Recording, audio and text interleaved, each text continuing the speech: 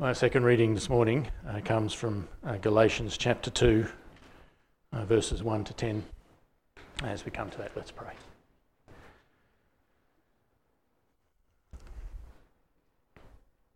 Our Lord, Heavenly Father, we thank you for your word, because it is your word, Lord. It's not our word, it's not something that we came up with, but it is yours. Because it is yours, Lord, it is truth. It's holy. It's perfect. It instructs with spiritual wisdom. It instructs to the depths of our hearts. Lord, we pray that your word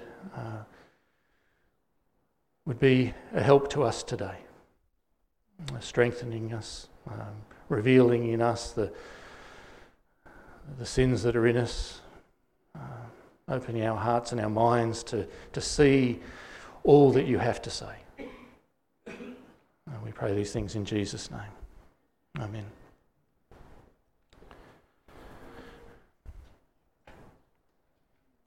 Galatians chapter 2.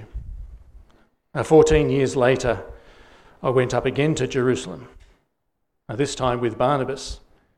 I took Titus along also. I went in response to a revelation and set before them the gospel that I preach among the Gentiles. But I did this privately to those who seemed to be leaders, for fear that I was running or had run my race in vain. Yet not even Titus, who was with me, was compelled to be circumcised, even though he was a Greek. The matter arose because some false brothers had infiltrated our ranks to spy on the freedom we have in Christ Jesus and to make us slaves. We did not give in to them for a moment so that the truth of the gospel might remain with you. As for those who seem to be important, whatever they were makes no difference to me, and God does not judge by external appearance. Those men added nothing to my message. On the contrary, they saw that I had been entrusted with the task of preaching the gospel to the Gentiles, just as Peter had been to the Jews. For God, who was at work in the ministry of Peter as an apostle to the Jews, was also at work in my ministry as an apostle to the Gentiles. James, Peter, and John, those reputed to be pillars, gave me and Barnabas the right hand of fellowship when they recognised the grace given to me. They agreed that we should go to the Gentiles and they to the Jews. All they asked was that we should continue to remember the poor, the very thing I was eager to do. Amen.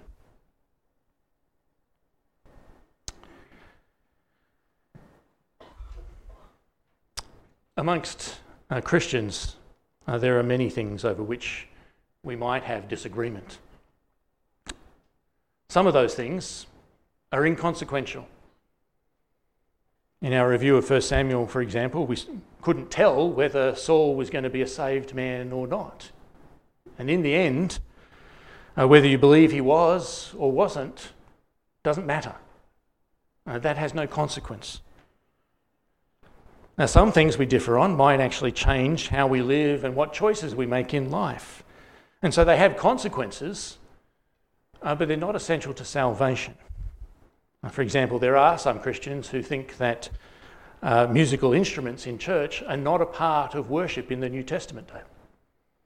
And so they will sing a cappella. They'll sing without musical instruments in church. It's a matter of difference. It's not crucial to salvation, but it does affect the way they live. But then there are things on which we can never waver. The gospel and the authority of the Word of God.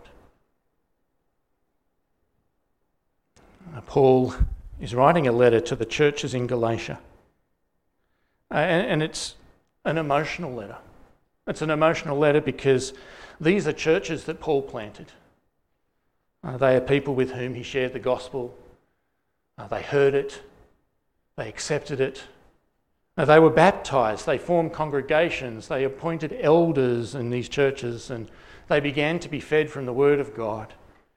And Paul had invested himself in these churches, and so their continuing in faith really matters to him. The problem was that somewhere along the line, someone or some people introduced the idea that in order to be real Christians, the Gentiles all needed to be circumcised. So Paul has been writing to the Galatians to bring them back to the gospel. They need to reject any idea that added to or altered the gospel message. The gospel message, the good news, is that Jesus Christ died for our sins to rescue us from this present evil age. And that's all his work. It's not our work.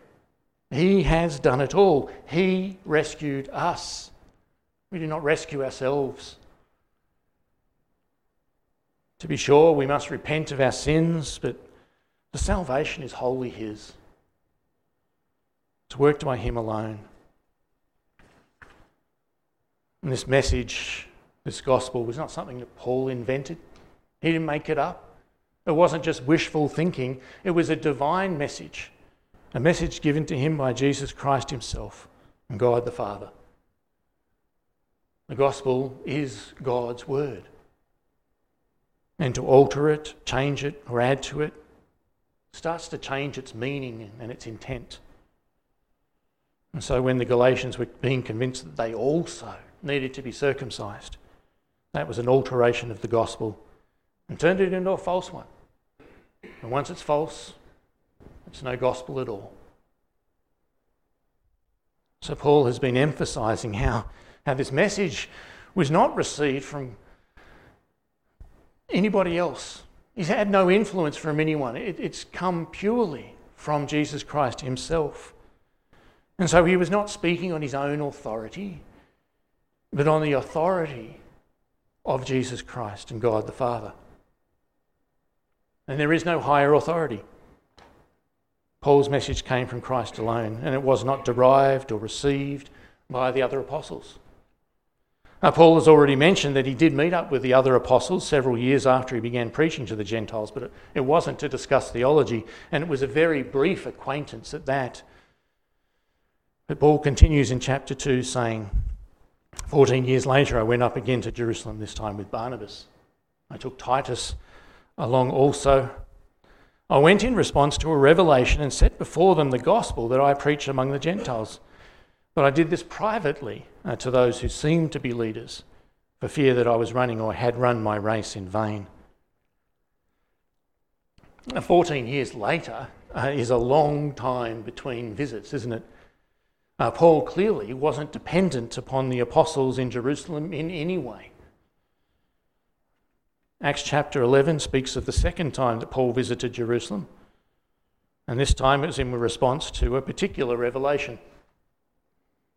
A man had visited Antioch, where Paul was ministering at the time, and he prophesied about a famine that was going to come and affect the entire Roman world.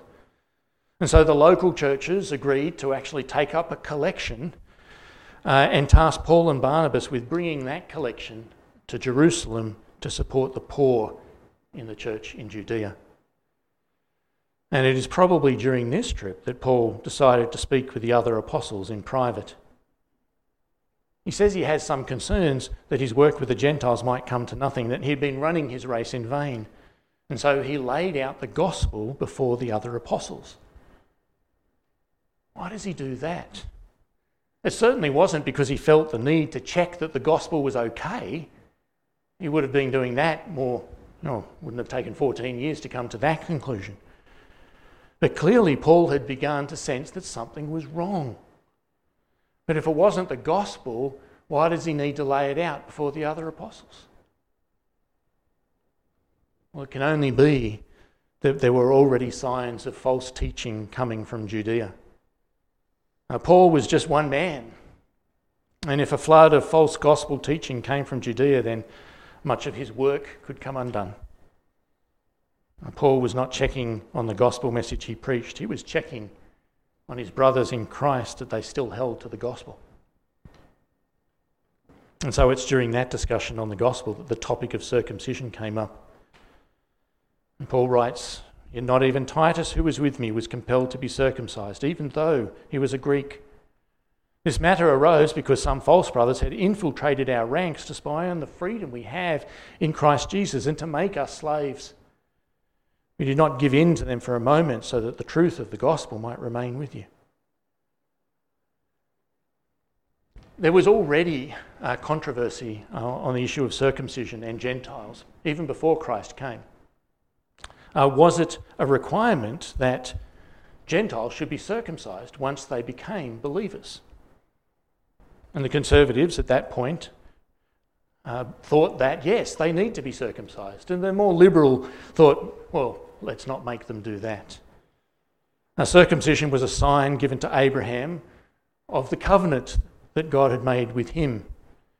And it certainly points to Christ and the righteousness that would eventually come through his death.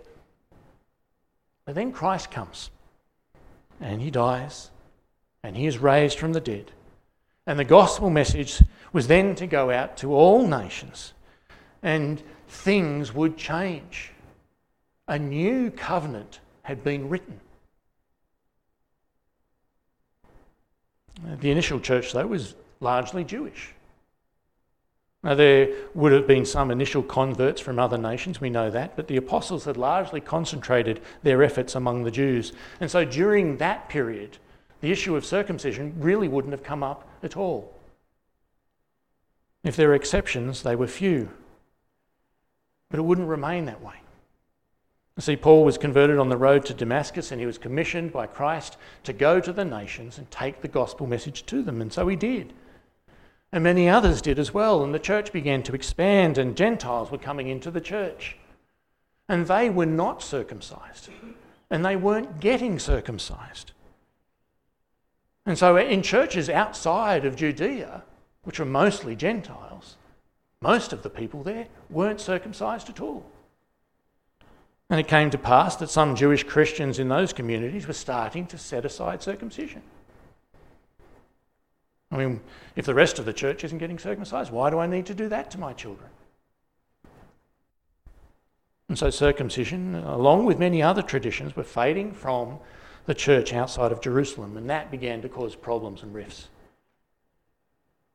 Circumcision was the centrepiece of this issue, but it was not circumcision alone. There would have been Jewish people outside of the church who wanted their Jews to remain Jewish. Keep getting circumcised, keep doing the temple visits, keep doing all of this stuff, because that's who you are. You're Jewish. This is who we are as a nation. And there would have been even people in the church thinking that they needed to hold to all of the old covenant law as well as learning what Jesus had brought to us. And they would have continually asserted amongst the church community that they needed to be circumcised. So there would have been disagreement on this matter, and it's inevitable that as Paul meets with the apostles that the topic of circumcision comes up. Titus is there. He's Greek. He's clearly not a Jew. He's a Gentile. And somehow into this private meeting, some false brothers have rocked up and attempted to attack Paul's viewpoint by raising the issue of Titus's circumcision. But Paul and Barnabas stand behind the gospel message and refuse to let Titus be forced into circumcision. And they do this not because there's anything wrong with circumcision. This isn't a question of morality. They do it because requiring it would be wrong. Requiring it adds to the gospel. We become Christians by faith, not by the things that we do. Circumcision has no part in that. To make him have circumcision would add to the gospel. Titus was already an impressive Christian. He would become a leader in the church. And no doubt the Spirit was already making himself known in Titus. He was already accepted in Christ. He was already a Christian. Requiring circumcision would be akin to rejecting the work of the Spirit in him. It would be adding another factor to our salvation. And so for the sake of the gospel, Paul and Barnabas would not be moved. Now, Paul doesn't say who stands on the side of the gospel, he simply says we. But it is likely the other apostles also stood firm with Paul in the matter at this time. In fact, Paul is able to name those who were pushing such an idea as false brothers, false Christians. Not Christians at all, but posers. If they thought that circumcision was necessary, then they had not grasped the gospel and they remained outside of Christ. Because to be a Christian means believing the gospel message. To not believe the gospel or to believe something different or to add to it or to twist it or change it means you aren't a Christian. Those pushing mandatory circumcision were not true Christians. There will always be false Christians infiltrating the church. They don't come finding salvation, but they sow seeds of disagreement. Now, there might always be things that we have differences of opinion on, and I hope we can allow grace for each other when it's not of great consequence. But the authority of Scripture and the message of the gospel are two things that we must defend and stand by. It was not that Paul was arguing against circumcision at all. In fact, on a different day, in different circumstances, Timothy was circumcised with Paul's full agreement. And their circumcision was important because Timothy was evangelizing to Jews, and as a half-Jew himself, his lack of circumcision was a roadblock to him reaching out to other Jews. And so that time, for the sake of the gospel, Timothy was circumcised. Now, circumcision, as it turns out, no longer really matters at all whether you are or you aren't. God commanded it at one point, and so it's obviously inherently not an evil practice. And so what is at issue here is not the morality of circumcision, but making it mandatory, making it a requirement for Gentiles, those people from other nations, to be circumcised in order to be counted as real Christians.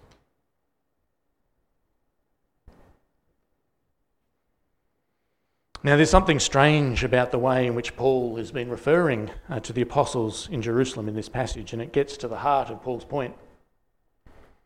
Because this is a matter of where authority comes from. Paul has been referring to the apostles in this passage as those who seemed. What they seemed to be actually isn't said in the original Greek, and so our translations supply a different word. Those who seemed important, those who seemed to be something, those who seemed to have reputation, those who seemed to be leaders. Whatever the translation, the implication is that people believed something about these people that wasn't necessarily true. There was a claim being made about them that meant that they held some kind of higher authority than Paul. It seems that those who were misleading the Galatians had kind of said, look, we're from the Judean church. We know what the apostles down there say, and they're all circumcised. You guys need to be circumcised too. We're saying this under their authority. What's Paul got to say? He's not one of the original disciples, is he? Who is he? Now, Paul had respect for these men. He didn't think that they were less than himself. And what he wants the Galatians to realise is that the real authority behind the gospel itself is not the apostles in Jerusalem. It's not even himself. The real authority is God. He says in verse 6, as for those who seem to be important, whatever they were makes no difference to me. God does not judge by these things. Those men added nothing to my message. So these men had been alongside Jesus during his earthly ministry. They were disciples of Christ at his death and resurrection. They were some of the first to whom Christ appeared. And that's kind of special. And it's the very natural thing for people to look at such people and go, they are special. And they kind of are. But that's not the important part. It's not the important part at all. In fact, the most important part is the message that they would bring and whether that's the truth or not.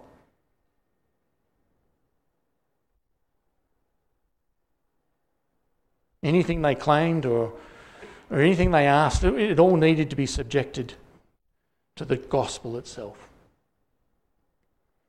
And we still have a tendency to give too much credence to people who seem to know the Word of God.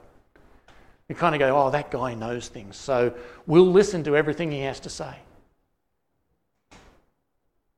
And sometimes that's helpful some of the time, but it's not always helpful and can often lead you astray. Because the gospel, and more broadly, the whole of the scriptures are God's word. And no one on earth has the right to say anything and to ask anything contrary to it. That's where the real authority lies. Everything else can be safely accounted as opinion, and it may be wise, but it doesn't carry the authority of God. For example, I will often tell people I am not a Calvinist. I'm not. Calvin is one of the most prominent men of the Reformation and has written some wonderful stuff, and I agree with a lot of things that he has to say. But I don't agree with them because he says them. I agree with them because that's what the Word of God says.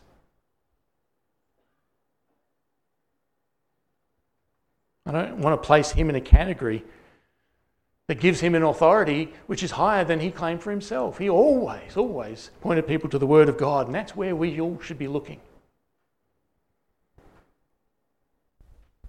We should believe in the truth and the authority of Scripture because that is what God has given us. Because that's God's Word. The Scriptures are the Word of God. They are written by those who were carried along by the Holy Spirit, each word carrying the truth. We have no right to read it other than the command and will of God. That's the authority of Scripture. We cannot set it aside. You see, the truth of the gospel and the whole of it doesn't rest in some authority that the apostles had because they were with Jesus before. But it rests in the fact that this word comes from God. Now, Paul, in fact, was initially concerned that the apostles may have been letting the truth get away from them. And as it turns out, he's quite pleased to say that they added nothing to the gospel he laid out before them. There were no additions, no subtractions, no conditions, no, oh yeah, but you forgot. In verse 7, Paul says, on the contrary, they saw that I had been entrusted with the task of preaching the gospel to the Gentiles, just as Peter had been to the Jews. For God, who was at work in the ministry of Peter as an apostle to the Jews, was also at work in my ministry as an apostle to the Gentiles. James, Peter and John, those reputed to be pillars, gave me and Barnabas the right hand of fellowship when they recognised the grace given to me. They agreed that we should go to the Gentiles and they to the Jews. All they asked was that we should continue to remember the poor, the very thing I was eager to do. Those who were leading the Galatians astray had to set Paul's authority aside. They had to set aside the authority of the message that he was carrying. But now, what authority can they claim? Not only do the apostles, James, Peter and John, add nothing to Paul's message, but they extend to him the hand of fellowship and recognise Paul and Barnabas as fellow gospel workers entrusted with the truth. And the apostles saw three things in Paul to convince them of this. Firstly, Paul had laid out the gospel in no uncertain terms and they could not fault it. And second, they saw God at work in the ministry of Paul in the exact same way that he was at work through Peter's ministry to the Jews. God blessed the ministry of Paul and with signs of authenticity. There were miracles, there were healings, all kinds of things that were going on. People's lives were being changed. What was happening in Judea for the apostles was happening amongst the Gentiles through Paul's ministry. And of course, it's not Paul himself who's doing these things. They acknowledge that this is God himself at work. blessing Paul's ministry, because the word that Paul is bringing is the truth. And the last thing they saw was that Paul had been given so much grace. He himself was a radically changed man. He had once himself been one of the most conservative of Jews, holding to the law, trying to earn his salvation on his own, confident that God would accept him as he was, even persecuting those of the church who stood against him. But now, Paul was changed by grace. He was a man of the gospel in word and in deed. And so the apostles accepted Paul as one of themselves, added nothing to his message. They only encouraged him in the very things he was already keen to do. See, those leading the Galatians astray claimed that Paul had no authority to preach what he preached. They claimed that he had no authority to say that these Gentiles could remain uncircumcised. But Paul's response is not to claim authority, but to set that authority on the Word of God. To set that authority on the gospel message itself. And as it turns out, the good news is that the apostles also stuck with the same. They saw Paul and Barnabas as brothers in their ministry, and they offered him this right hand of fellowship. It doesn't matter what these others thought now. They had no authority to say what they were saying. As we deal with different views in this church, how do we resolve them? Do we appeal to those people who just seem to know best? Because there will be those who seem to be important, and certainly there are those to whom we should have respect, who seem to know the Word of God really well and often get it right. But we can only accept what people say as long as it comes from the Word of God. Now, sometimes you might feel a note of certainty within yourself about a particular matter, like it's come from the Spirit, and somehow you just know this is truth. And maybe it is a word from God, maybe it is special, but it still must be tested with the written Word of God, because we are a people certainly capable of fooling ourselves. Where it doesn't come from the Word of God, we cannot be certain. And where it contradicts, we can be certain it is wrong. God's Word holds and will always hold. There may be some things we agree to disagree on. There's room for that in church. For some things, we may only find out the truth as the future unfolds. And we may only find out the truth once we come into God's presence. But there are some things that if we disagree, then there is a fundamental problem, because those things affect the gospel and the authority of Scripture. In the church, the gospel must be defended. It must be prominent. And the authority of God's word must be held above all other things. Because those who add extra requirements to the gospel alter the gospel. They change it. And what you're doing when you do that is you're actually rejecting the one who gave it. And those who reject the authority of Scripture reject the one who gives it his authority. There's a lot in the Bible, a lot to comprehend, a lot to talk over. And the good thing is you don't need to know the whole of it to be saved either. As we grow and mature as Christians, knowing the fullness of what God has said in His Word is actually going to help us to grow. It's going to help us be better Christians. But salvation itself is simple. Christ has brought salvation to us, and we need only repent of our sins and trust Him to be rescued from this present evil age. And on that, there can be no compromise. Amen. Let's pray.